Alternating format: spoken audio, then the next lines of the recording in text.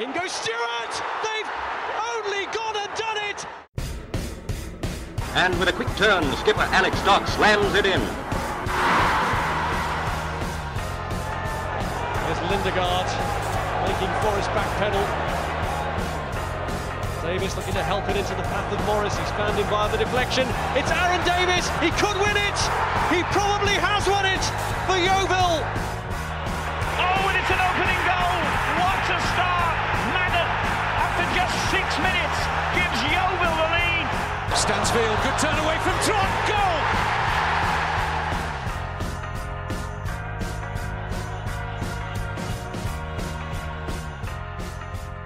Hello and welcome to another edition of the Glovers Pass from the Glovers Cast. Dave and I are here to chat to yet another member of that magical 2013 side who gained promotion to the Championship. Our guest tonight played just over 100 times in the green and white and has been fondly remembered by so many for his performances, not just during that season, but the subsequent couple as well. For his incredible role in that promotion side, we want to say a huge thank you and a huge welcome to the podcast, Sam Foley. Sam, how are you, sir? How you doing? Thanks very much for having me. No, thank you. Thank you for giving up your time on a busy evening. Thank you so much. We really appreciate it. There's no problem. It's off season at the minute, so I'm twiddling my thumbs until a couple of weeks' time. So yeah, I fit you into my busy schedule of doing nothing. You professionals are difficult to track down any time other than the summer. So no, we do appreciate it. Okay. Right, well, let's get started then. So we're going all the way back to the summer of 2012. You arrived, I think you'd moved to us from Newport County. If you cast your mind back, I think you'd spent 3 years at Newport. What was the kind of the attraction of Yeovil? Was it just a change of scenery? Do you remember how the move came about? League football, really. I think the opportunity to come in and play in Football League was something that I hadn't done in my career. I mean, if you could call it a career up to that point, I was kind of knocking around non-league, playing for a bit of small change really, and just enjoying my football. I got into the game so late that I didn't really see it as a career. I just saw it as kind of a job, just delaying growing up, I think. And I knew I'd done well enough at a reasonably good level that I wanted to play in the Football League. And when the opportunity came to sign for Yeovil, it was I didn't have to think twice about it. I took it really. It was kind of like on a trial sort of anyway. I signed a year contract, but it was kind of like, let's just have a look at after 6 months and see how we are. It was almost like come in and do pre-season. So I was thankful for the opportunity, and that's how it really came about. It was a good start, to be fair, as well. We had a debut against Colchester, League Cup. You were alongside Don Blizzard and Ed Upson. It was a group that came together quite quickly. Did you feel like you settled in quite early? Yeah, I feel like I settled in really well. It was a great set of lads. We still speak today. I think when you have a successful team, it's easy to kind of keep those bonds together. And whether it's Luke's doing so well in the Premier League, obviously not any longer, sadly, but he's done so well in his career, and Dan Burn at Newcastle. There's still people that, not just myself, any members of the team could easily just pick the phone up and speak to them like you were talking to them yesterday. So I think there was a close knit bond straight away within that group. Obviously started the season really well, and that kind of bodes it for the rest of the campaign. But yeah, I think everyone living quite close to Yeovil, everyone was in the same sort of boat. You're all young, you're all on your own, you're all there because of football, and that's something you all had in common. Yeah, I mean, you talk there about that, and when we've spoken with your former teammates and others who played under Gary Johnson, they've spoken about how he really insisted on having that almost community feel between you. I mean, Gary's obviously a legend at Yeovil. You played prior to coming to Yeovil under like Dean Oldsworth, Justin Edinburgh, obviously ex-professionals. How was it under Gary? Was he a bit different because he didn't have a footballing career in the same way as someone like Justin Edinburgh did?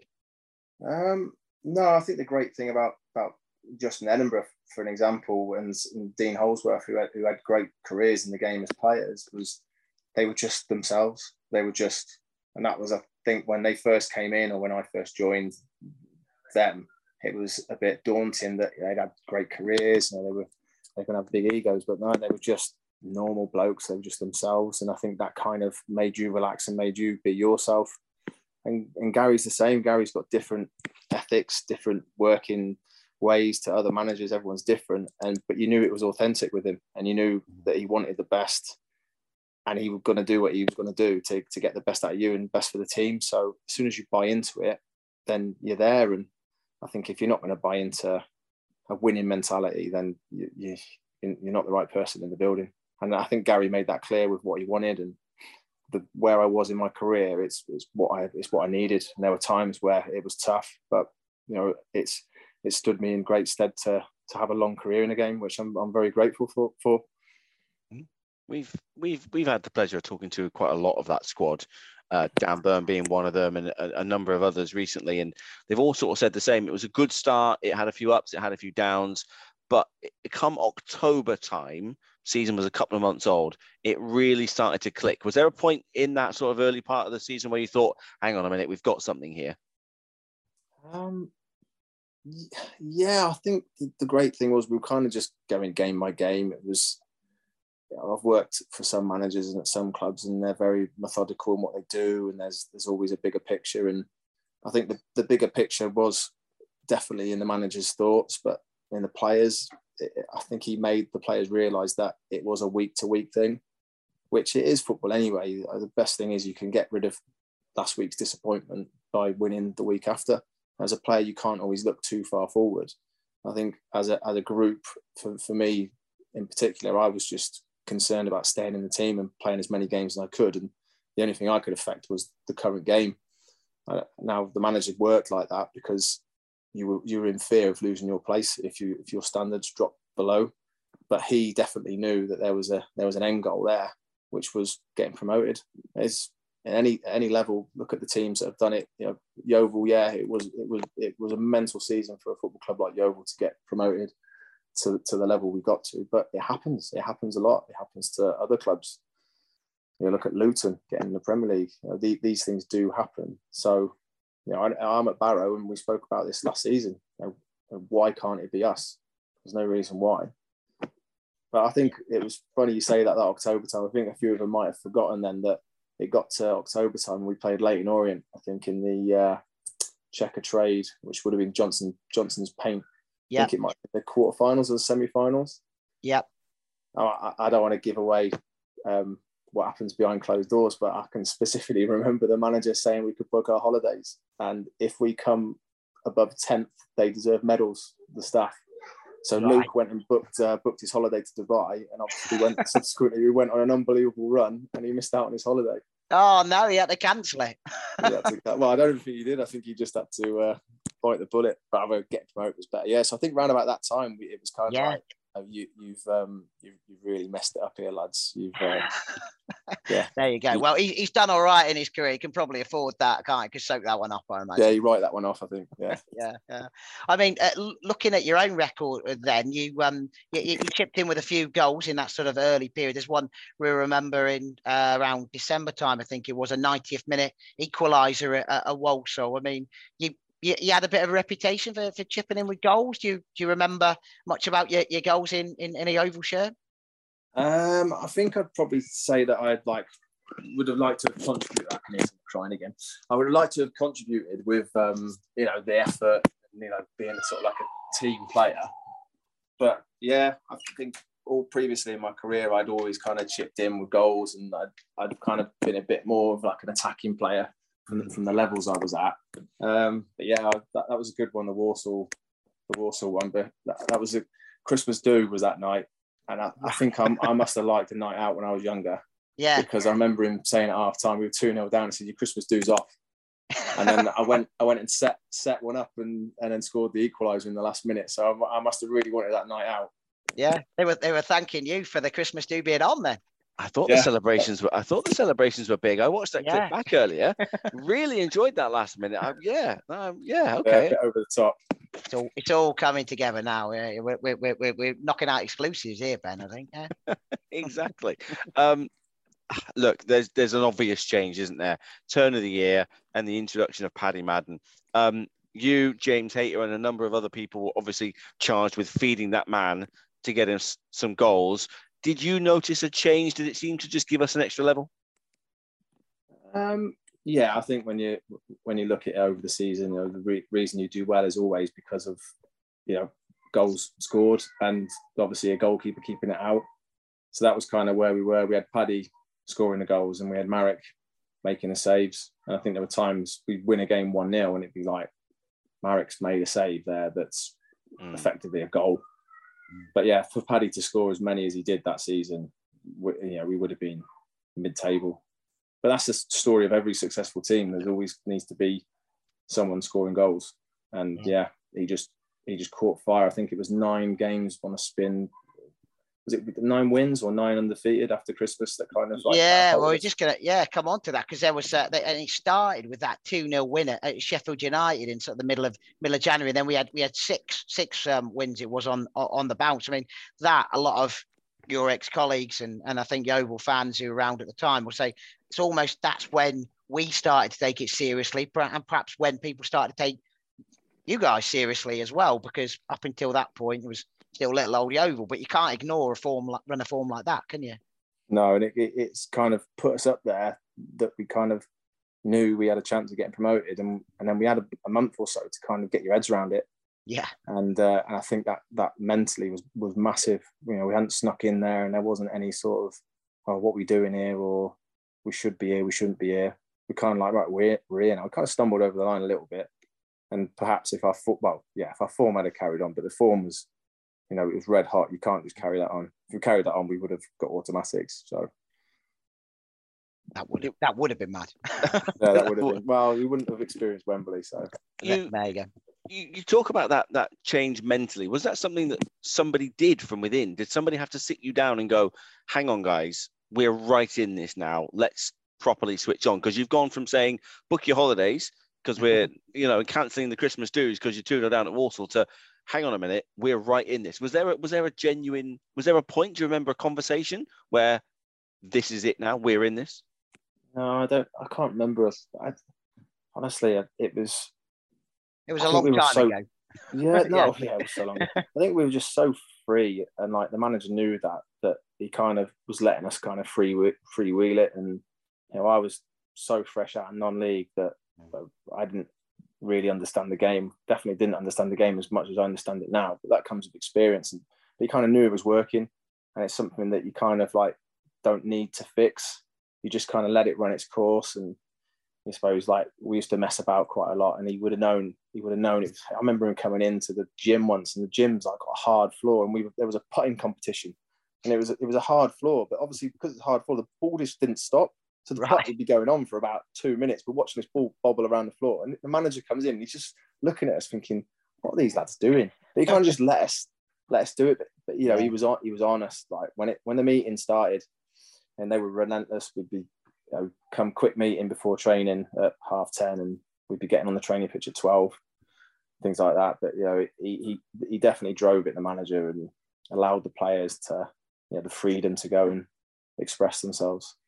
Yeah, and obviously that season, say finished 4th, got drawn against Sheffield United, lost that first leg at Bramall Lane, but I think it's probably the second leg at Hughes Park that anyone with the Oval connection remembers. I mean, what are your memories of that day, except for it was another red hot one, that wasn't it, that second leg game? Yeah, a blur really. There was a bit of emotional soul searching after the Sheffield United defeat, but I don't think it was kind of like our doom and gloom. It was something that it was kind of like not planned, but we kind of knew that you're gonna have to score in the playoffs. Yeah. So being 1-0 down from the first leg, it's not an issue because you still have to score to win the tie. So we knew we'd have to score.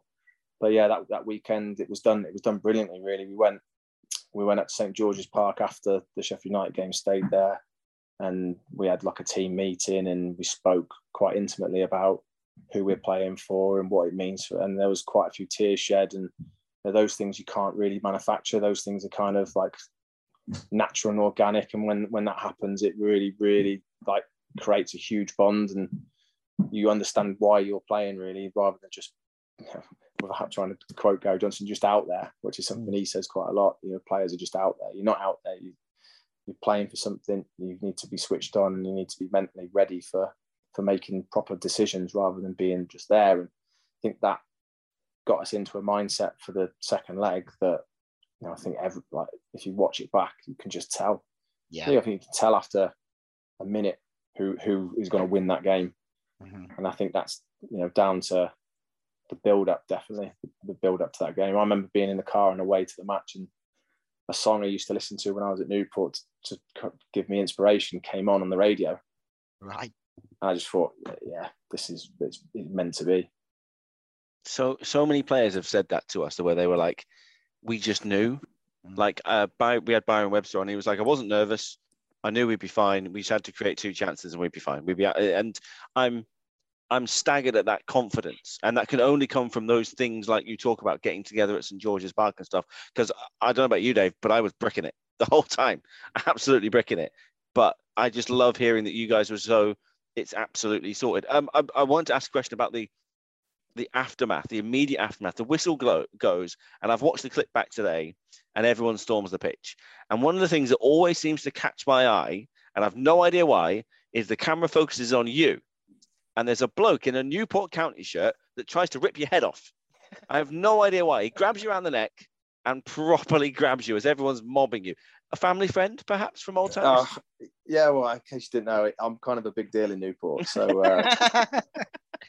there's a title for this podcast. I'm kind of a big deal in Newport. No, he's a big Newport County fan, to be fair. And when I played there, we were non-league, and you mixed with a lot of the supporters. We used to all go in the bar after the game, and so you knew quite a lot of them. And I think he messaged me on social media saying he's coming to the game. I was like, I can't get you a ticket. Good luck. Somehow he got in there.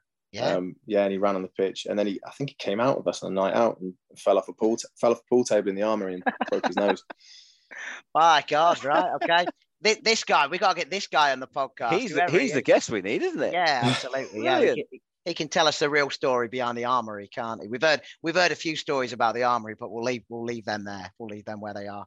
But yeah. So that obviously meant Wembley. League One playoff final. I mean, I think, am I right in saying you played at Wembley with Newport? Was it FA Trophy? Yeah, the year before. Yeah. So did that sort of help in any way, or I know that one didn't work out, did it? And obviously this one did. But could you go into it thinking a little bit about the experience of being there at all? Yeah, we walked around the stadium, and I was kind of like, oh, boring, seen this before. Yeah. I was a little bit annoyed with how I played in that trophy game. Right. So I mean, that kind of helped. I did all the prep for it, all the press for that trophy match. So I was there before like the game itself with the trophy, doing the press stuff. So I've been to Wembley, I'd seen it all, and I think the fact that I'd been there and lost the year before was kind of like, well, if I lose again, I'm not really bothered because it's happened. And then it was kind of the other side of the like, well, it's time to make things right, really. So that definitely helped. That previous experience, I think it was huge for me. Did you expect to be from, like you say, non-league, knocking about, having a bit of a trial here and there, to being 90 minutes away from the Championship when you first joined? Was that on the agenda when you first signed that first contract? No, not a chance. No, I didn't even expect to. Didn't expect to play when I came into Yeovil.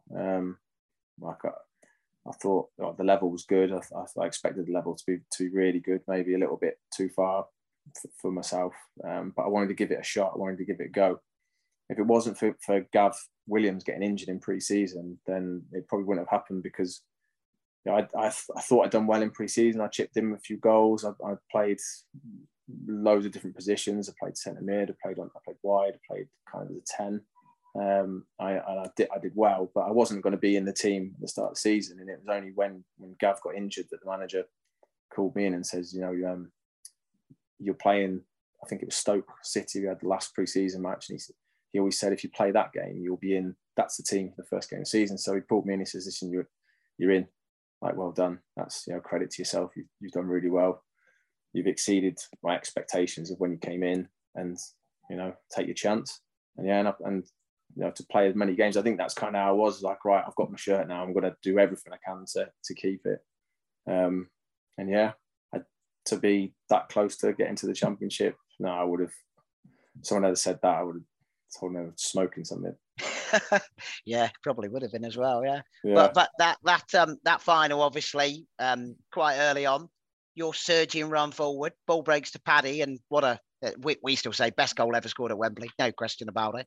I mean, that's an assist for you, is it, that one? Well, yeah, I keep saying it was an assist for me, and I think I'd say it almost would have been the second best goal scored at Wembley because my shot had gone in, and it was going in the top corner as well. Don't let anyone tell you anything. Yeah, I just got it. I thought I'm going forward here. I'd already made my mind up. I'm going forward and being positive, and yeah, luckily it falls to Paddy. Luckily, it fell to him there, not on his left foot, because he didn't use his left foot all season. So it's a good job he could just flick it in with his salmon foot. Yeah. What were the second half feelings like? Because it got a bit twitchy at the end there, but Byron, Sam, Dan, Marek in goal. How tough was it to kind of watch you get deeper and deeper and deeper? Yeah, it was. I think that's the most exhausted I've ever been, like on a pitch. I really underestimated how hot it was. Yeah, we just got deeper and deeper, and I was trying to do a defensive job out wide on the left, but they were just going past me, and I was so tired. I think I would have come off. I think Youngie was coming on. Yeah, but because I was on the left, I was right next to the bench. I don't think he wanted to bring me off because it'd be such a quick change. Whereas if I had been on the other side of the pitch, I think he would have done it because it would have taken about 5 minutes for me to crawl off. Right. Back in those days, you don't. I think it would have been Dorse that comes off, but Dorse is so fit, he just had to keep him on. So I think luckily, because I was so close to the manager, I managed to stay on for 90 minutes somehow. But I even remember the first half. I think I don't know if it's on that documentary that Stewie did. That he did loads of clips and put them all together. Someone said that Gary Johnson shouting on after 15 minutes to tell me to stop running because I must have just been so wound up. I was the first time ever in my career I felt my hamstrings at half time. I was stretching my hamstrings at half time. I actually remember looking up at the scoreboard and I was blowing, and there was like 12 minutes gone or something. Ridiculous. Well, yeah, we were all very grateful you made that surging run forward at the beginning of it. But I mean, come that final whistle after everything you put in, after the whole season that had been, what is that moment like as a professional footballer at Wembley Stadium with all these lads who you've become so close to, and thousands of Yeovil fans just going nuts in the stadium? I mean, that must be like nothing I can even imagine. Yeah, I couldn't believe it. Honestly, I could not believe it. Yeah, I just went straight on. I hit the deck, went straight onto the floor. I was like, I can't believe all these people are here watching this game that I'm involved in at this stadium. I can't. Yeah, it was surreal. I did like start crying a little bit on the pitch, which so did we. Don't worry, we did as well. Yeah. Absolutely. Which my missus doesn't let me live down one tiny bit because I didn't even cry when the kids were born. She's like, you cry on the pitch at Wembley, but you don't cry when your kids are born. And I'm like, well, yeah, the kids aren't getting promoted to the championship, are they? Not yet. No. Not yet. Yeah. So yeah, it was just surreal. The whole time from the Armoury up until the bus parade, it was just surreal. Yeah, absolutely bonkers.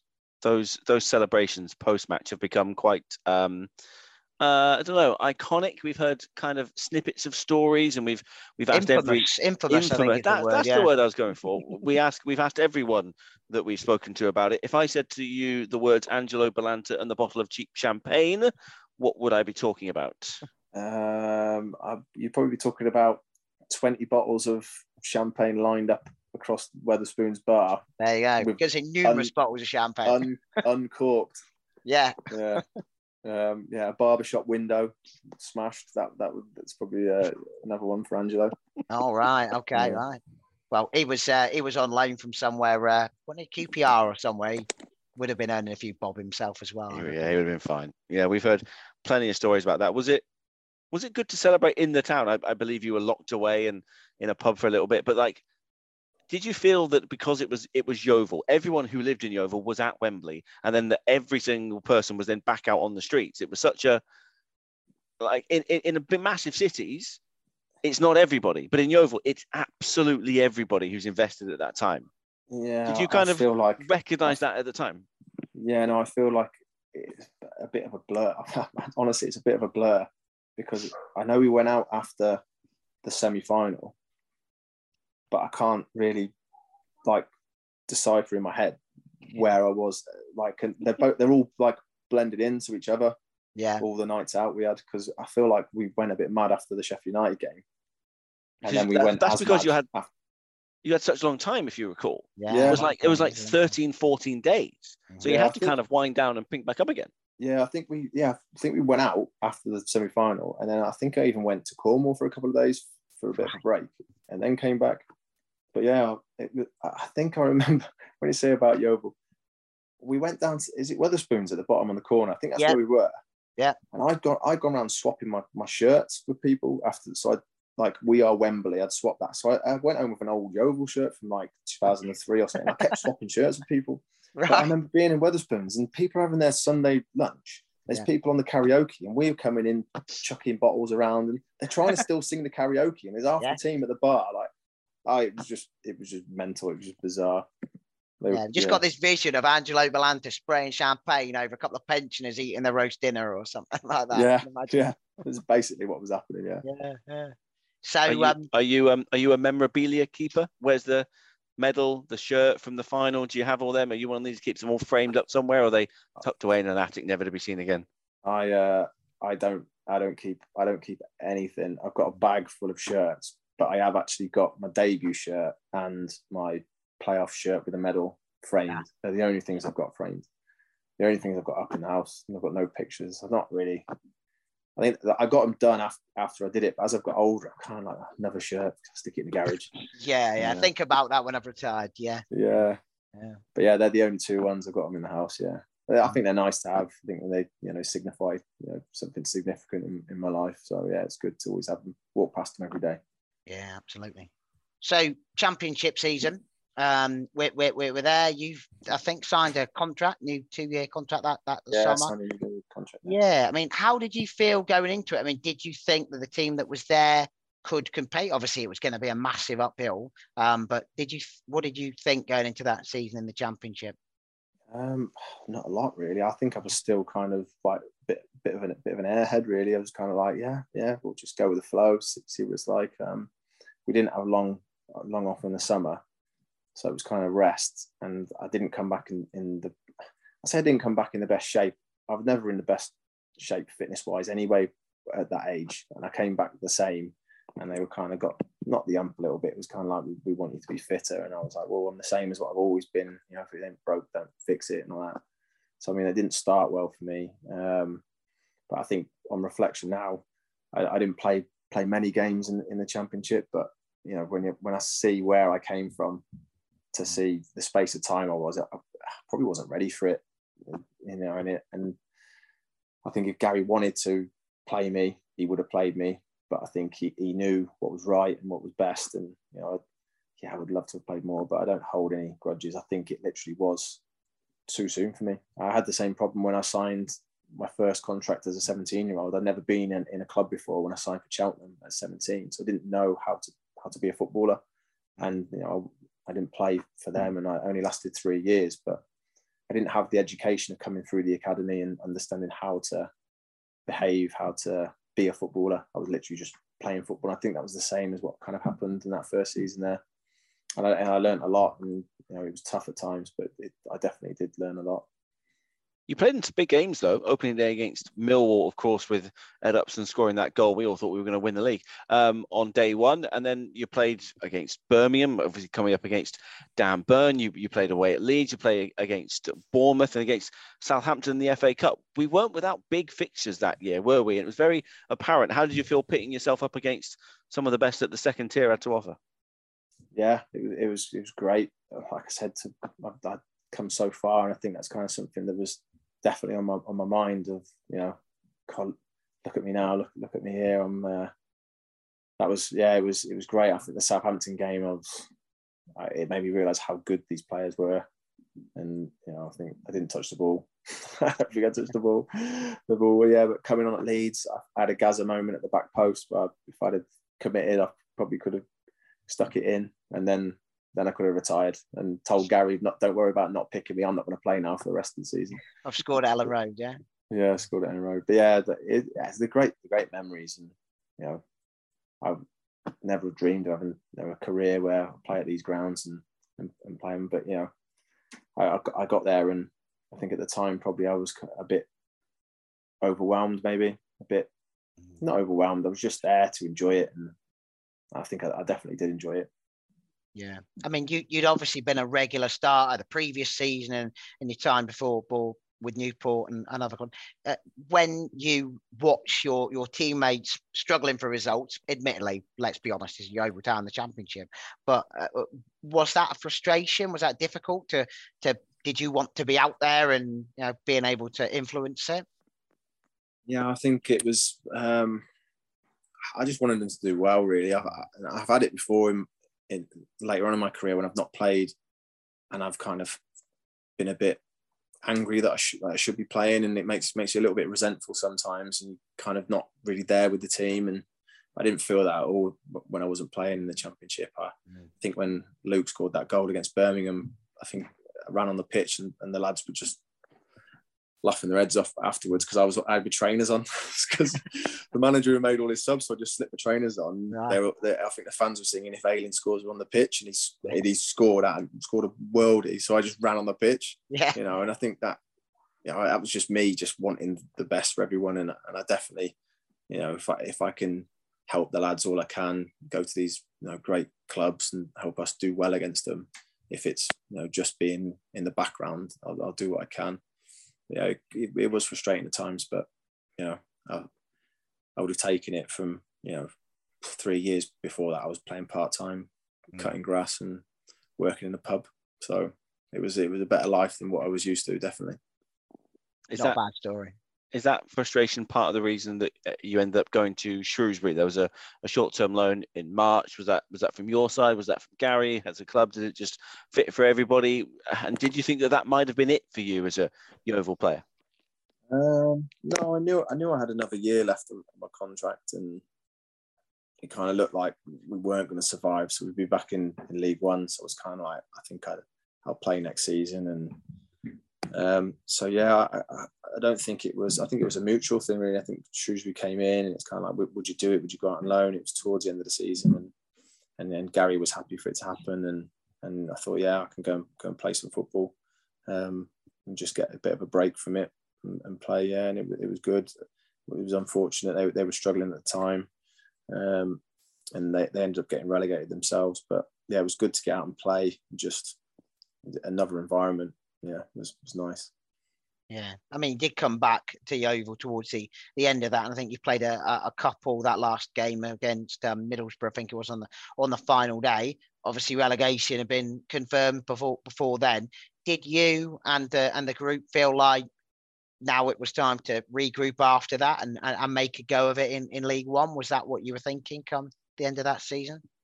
Yeah, I think the end of that season, I think there was a lot of lads out of contract. I think there was quite a few from that original group that had got promoted. It was kind of like the end of that 2-year cycle. A lot of players signed 2-year deals and 1-year deals, and it was kind of the end of that.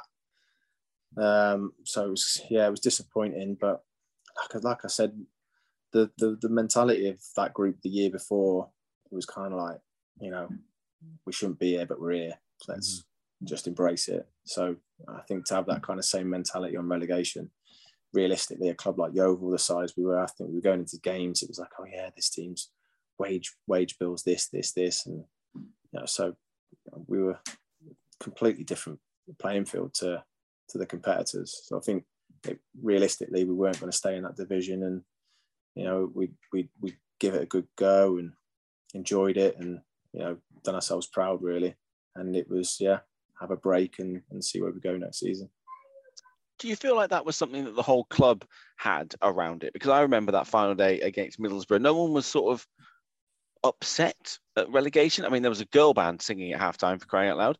There was all sorts going on. It didn't feel like a relegation. We've had a couple since, so we've learned all about what that feels like. So everyone was kind of like feeling okay about it. Was that how everyone was kind of going about it in the entire club? Yeah, I think that the close-knit club, and I'm not entirely sure what it's like now, but definitely back then it was a close club, and I think the players and the spectators, I think you all knew each other really. So I think those kind of feelings were shared. Those ups and downs were shared, and that feeling of okay, let's just take stock and go again. Really, I think that was like definitely a feeling that was shared by everyone. Yeah. I think that 2014-15 season back in League One, if anyone thought it was going to be easy, there was an opening day 3-0 defeat at home to Doncaster, probably changed that opinion. You'd obviously played in League One with Shrewsbury the season before, and Yeovil prior to that. I mean, how did you feel when it got going in that season? And was there something that just wasn't quite right? Obviously, a lot of turnover of players, like you say, contracts coming to an end. Was it that there was quite a bit of change? Did that do it? Yeah, I think there's a lot of players in, a lot of players out. But then it kind of continued for a few months. There was still players coming in and going out, and I think we relied heavily on kind of like core players the year we got promoted, and we just didn't have those. And that's just got the squad wasn't quite strong enough. I think it was just too many kind of people on the peripheral. When we had that team that did well, it was just strong characters throughout the team, and you're going to lose your best players. That's what happened. Obviously Luke moves on to Bristol City, Ed to Millwall, Byron to Millwall. Jamie McAllister left that time, didn't he? Yeah. Dan goes. You lose. You don't lose the core of the team. You're losing the team really. I think it was only me, Joe, and Dorse that stayed. And yeah, you're right. And that was it. So, you need to rebuild totally, and it was just too hard of a task, I think. Yeah, I think James Hayter might have been around that time for a bit as well.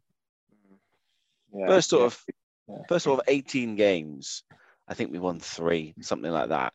It felt like the writing was on the wall quite early in that one, but there was an upturn when the FA Cup kicked in, and we kind of had a bit of a run. We beat Crawley. We had a couple of good games against Accrington and beat Accrington. Did that give you a bit of a spark, especially knowing what was coming in the third round with Man United? But there were a couple of other good results in and around those FA Cup games. Yeah, I think I thought we played really poorly against Accrington. My memories are we weren't great away, and we were worse at home, and we probably should have lost at home. Even knowing what the result would be if we were to win, I still think we didn't play well. And then Gilly pops up with a great goal, and we win it. I think Matt Crooks missed from about 3 yards out with an open goal about a minute before that. And I played with Crooksy after, and I gave him a bit of stick for that because he's a big United fan. But yeah, I can't.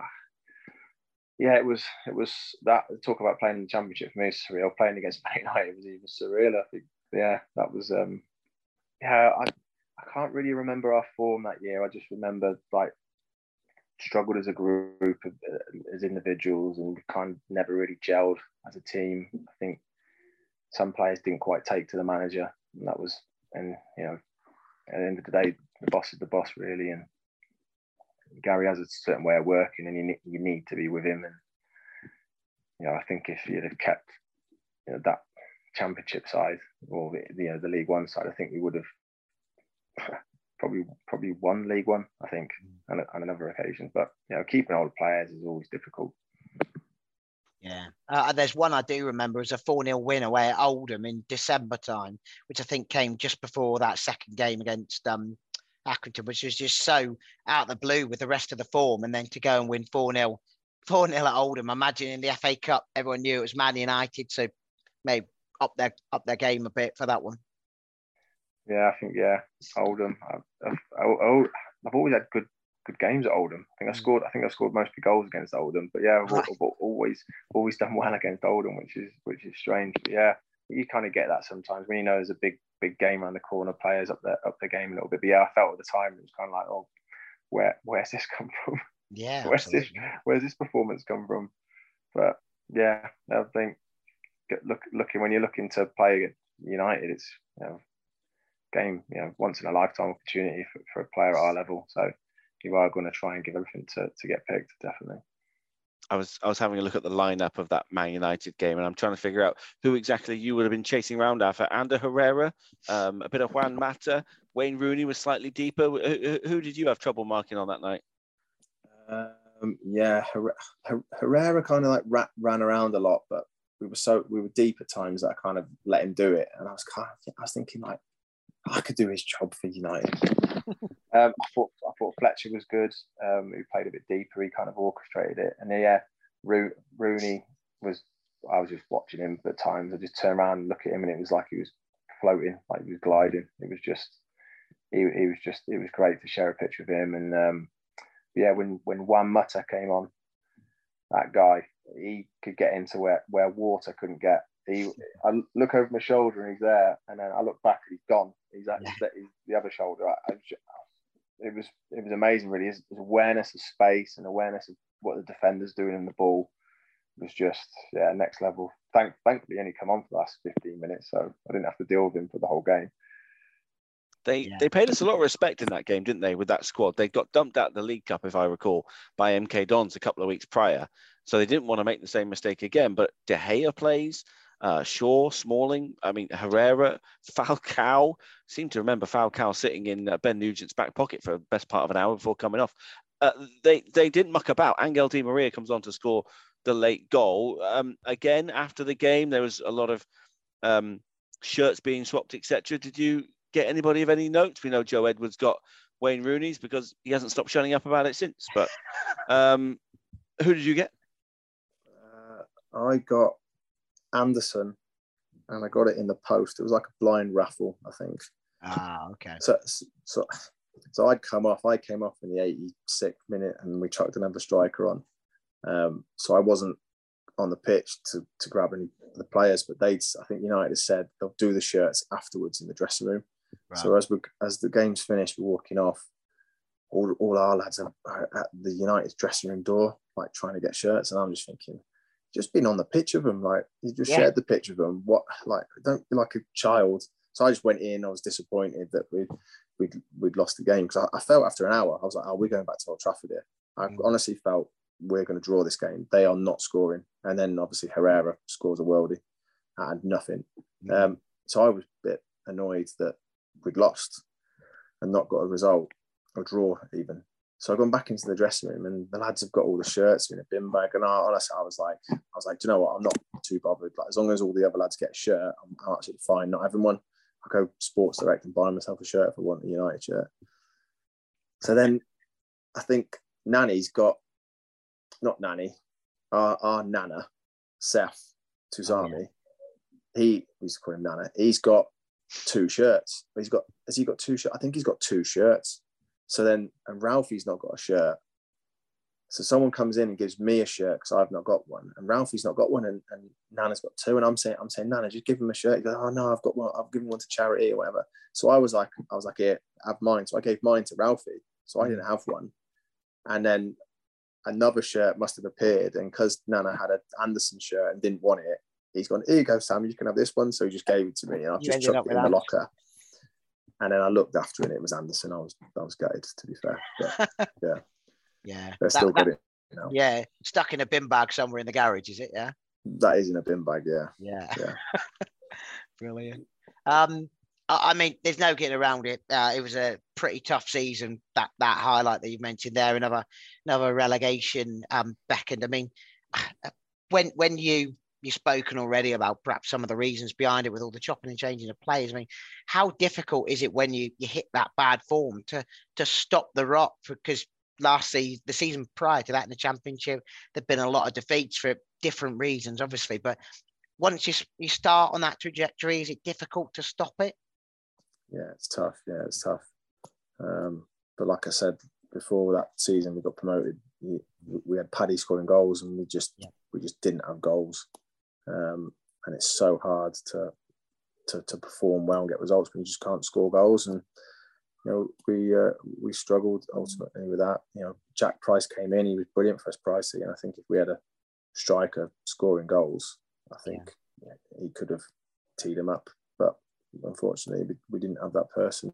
But yes, trying to stop the rot is just so difficult. I remember when Gary eventually left and Terry took over, they kind of like, right, we're gonna play our way out. And it was kind of like, let's try and play our way out. If we're going to try and stay up, we're going to try and play. We did that for a couple of weeks, and it didn't work. And then Stoic comes in and gets a job, and it's the polar opposite now. Stoic didn't even take a session, and Terry's saying new manager's coming in tomorrow, and he wants every time you get the ball, you're putting it in the box. So we've gone from complete polar opposites within, a month to 3 different styles. And you're thinking, as a player, sometimes you do just think of the game and the game and the game. Then you're starting to think, we must be in trouble here if they're the messages that we're getting. That it's never easy. I can't imagine it's easy when you're in a team and a manager loses their job. It can't be an easy place to be. It was always a big ask for Skivo to come in. What was that whole period like? Was the writing on the wall for Gary a little bit after everything he'd done? Was it awkward being in and around the group at that time? No, I don't think so. I don't think it was awkward. Like Terry had been there for a very long time and knew the club. He knew the players, and he always got on really well with everyone.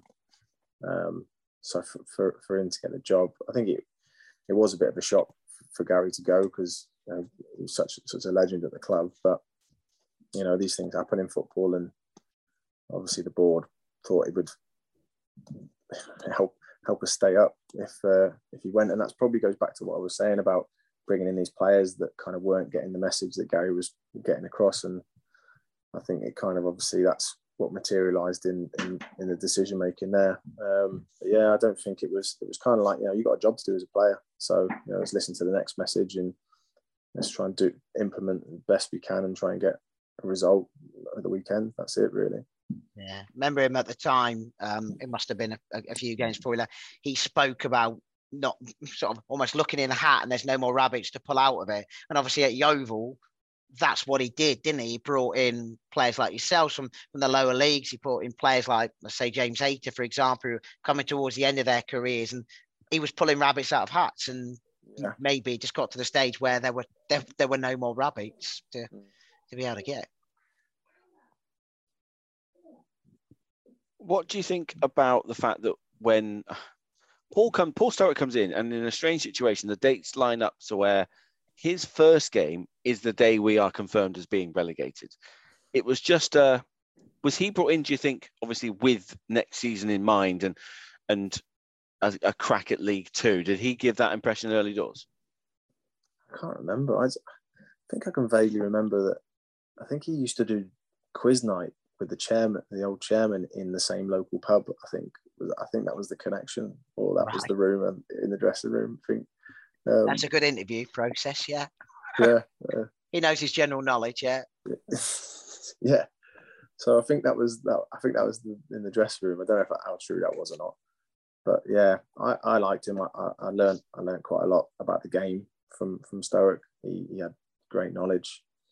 I don't think he was in great health at the time when he was in charge, but I think he was coming in. It was kind of like looking at just as a temporary thing until we get a manager in. I think that's how I kind of remember it.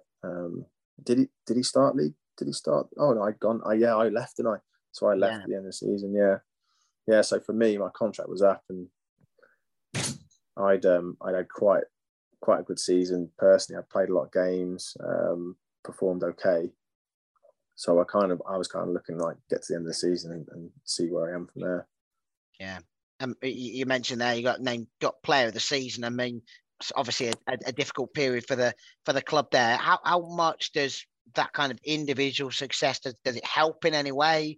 It's obviously a team game, isn't it? So. No, I think the performances do. Obviously, you can't win player of the year without playing well. So I think the performances probably helped me, attract a bit of interest to see what offers are out there, and that was it really. It's not it's not like my agent's taking my awards on to his meetings and, oh yeah, these are Sam's awards. You play well throughout the year and you try and do yourself proud.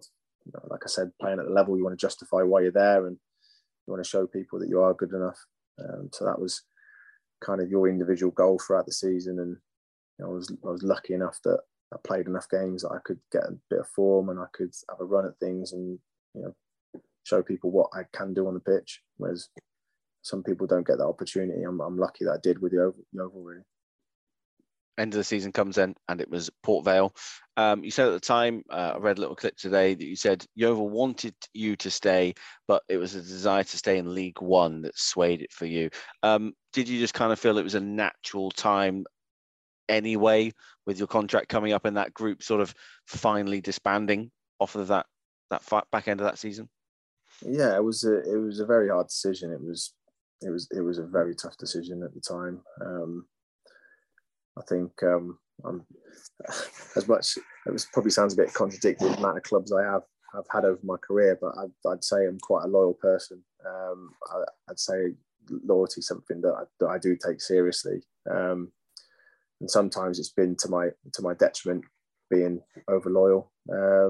Like the season we got promoted, my contract was up. I probably could have left to have gone to a better club on a better contract, but I wanted to stay with that group and wanted to stay at Yeovil with those lads, really, and that was all my desire to do, was to play in the Championship with those boys.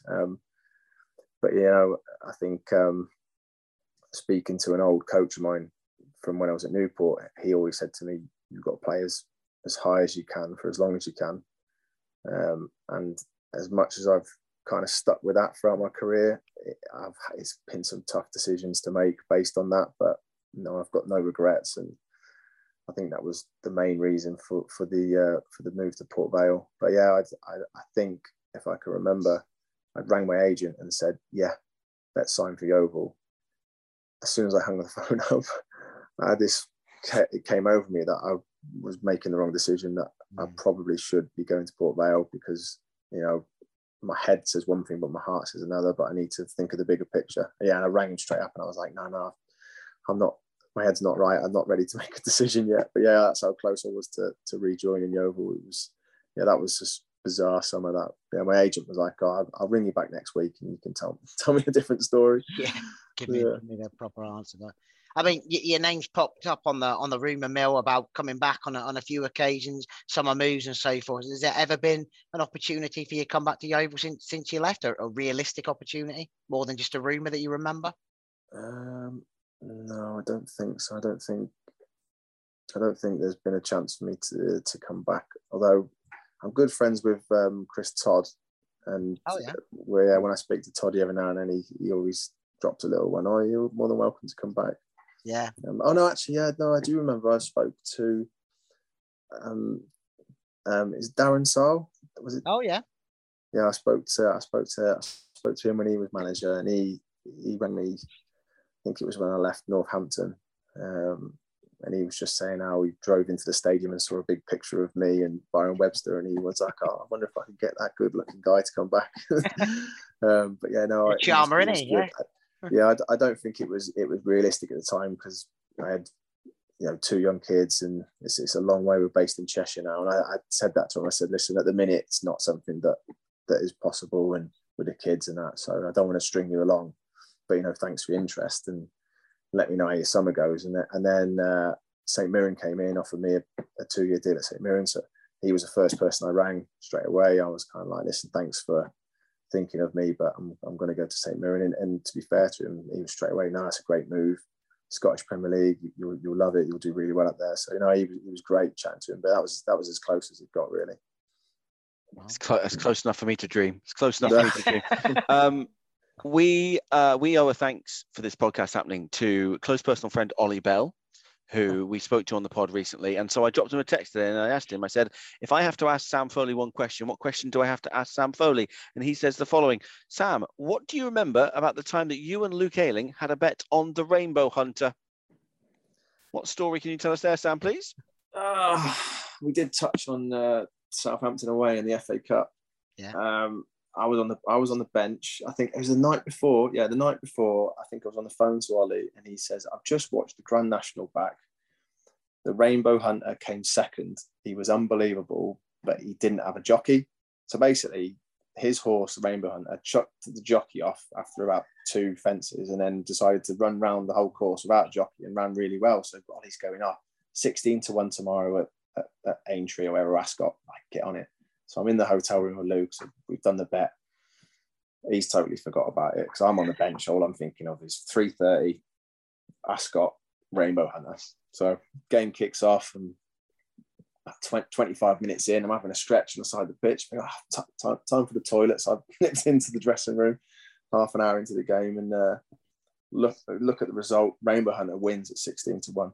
So I bolted back out onto I'm gone for my wee. I'm stretching on the sideline again. Luke's got a throw in. I'm going, Luke, right? He's got the ball over his head. He looks over me. I said, "The horse has won."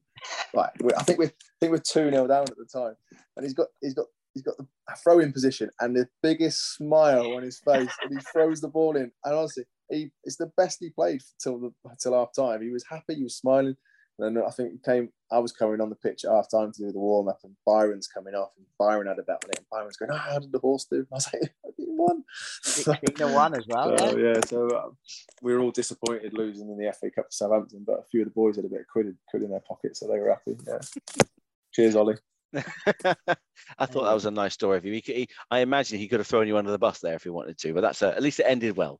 Yeah. At least it ended well. Well, that's the best tip he's ever given me. Yeah, I think he's given up on giving me tips. But yeah, well, we're coming to the end now, obviously. But just to say, really, when you're part of a side like that incredible side, 2013, it feels like you're bonded for life. And I know a lot of the previous players we've spoken to have said about how you'll keep in touch. Now you're all in separate places, like say Luke Ayling, Dan Burn, obviously being at the highest level. Is there a connection between you? Still sort of got a Yeovil old boys WhatsApp group or something, have you? No, we don't have a WhatsApp group actually. No, we don't. I think waiting for someone superior to set it up. I don't know. I think there's only one guy to set it up, but I think he's a bit busy. I think the old Skip, but yeah, he was the daddy of the group. But yeah, I don't know. Yeah, there definitely is a bond there. I still speak to, I still speak to all of them. Not spoke to Ed for a while, but yeah, I'll speak to Joe. I'll speak to Luke. I went to a game with Luke at the start of last season, and yeah, Dan Byrne. I'll speak to Dan. Byron, I saw at Cheltenham races. Dorse, I speak to a lot. Yeah. Does it surprise you to see the likes of Luke and Dan out how well they've done, or when you were playing with them, did you think, yeah, these lads are destined for? I think we all dreamt, dreamt of having a chance and just getting an opportunity. I think I saw Luke play a couple of years ago. He played against Man City 23, so he's coming back from injury, so I went and watched him, and he was like, "Oh, I can't believe I'm playing for Leeds. Can't believe I'm playing from the league." And I was like, "You're smashing it. Like, you're doing so well. Like, you're there. So believe it." I sent him a message a while ago towards the end of the season. Just, he does play with his heart on his sleeve. Just keep going, mate. You've done so well. Yeah, I spoke to Dan as well. I've done. Dan's been brilliant, honestly. To do what he's done, is the size he is, to play that left back position. When he was at Brighton, I thought he was.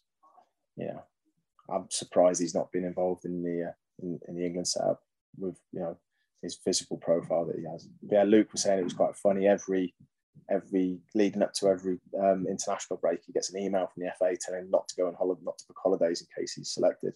Right. But he's like, "I've got so many in front of me. It's just after cancelling that trip miss out on another Dubai." Yeah. But yeah, no, it's great. It's great to see him doing so well. Like, it's brilliant. Amazing. Do you still look at?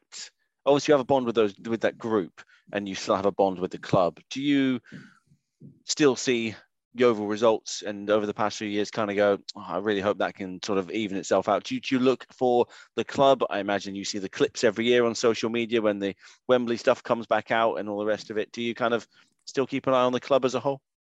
Yeah, definitely do. Yeah, It's been hard not to recently with what's been going on. Seeing them struggle, I'm looking and I'm like, come on, just win a game. The same, yeah. Sometimes with like other clubs I've played at where I've done well and I've enjoyed it. It's not so much, they don't need. They might be doing well enough. They don't need me to kind of keep an eye on them. But it's been tough, kind of over the last few months watching Yeovil, or last couple of years. You always kind of look at them and think, look at the table, how they're doing. Can just pick up a few points here and there, but it's been tough. But it's what happens in football. It happens in life with ups and downs, and you can't have those highs without the lows. And they will be back. I'm sure they will. Like most clubs do. Look at Luton. Look at these big clubs that have been in National League. Look at what's happened to Wrexham. I know it's kind of a little bit different, but they're probably going to be in the Championship in the next three years or whatever. So these things, they do change. It's not forever. One thing that the club will always have, and that's the supporters, and something that I've always known. And whatever club I'm at, the supporters are the heartbeat of the football club. And I think living in Yeovil, I lived in Yeovil was the first time really. I think all the other clubs I've never actually lived. I never actually lived there. The Yeovil's, the one that I was part of it. I was part of the community, and it did mean a lot to me, and it's kind of been the foundation for my career, especially in the Football League, definitely. Yeah. We always finish these interviews by just asking the player we're talking to just any almost final words that you want to say. Hopefully a lot of Yeovil fans will listen to this. What would be your parting message to them of your memories of them and of the club? I don't know, really. Like I said, I felt like I was part of the community, and I think having the fans back you, regardless of saying that. I did get booed once when I went back. I went back with Northampton, and I got booed by a load of yobs. And I had an old Yeovil fan saying, "Oh, they can't remember you, Sam." No, exactly. All too young. All too young. Yeah. The majority, have always been great, especially when I was there. But it's not so much that, like I said, being in the community, and I think probably just backing you and just allowing you and trusting you that you want what's best for the football club, and you're not just there for yourself. We were in it together there at the football club, and like I said, I got fond memories of not just the club but the people and the area. I know they're a proud lot down there in Yeovil, and they're proud of their town, proud of their area, and proud of their football club. So for me to have been part of that, it's a privilege, really.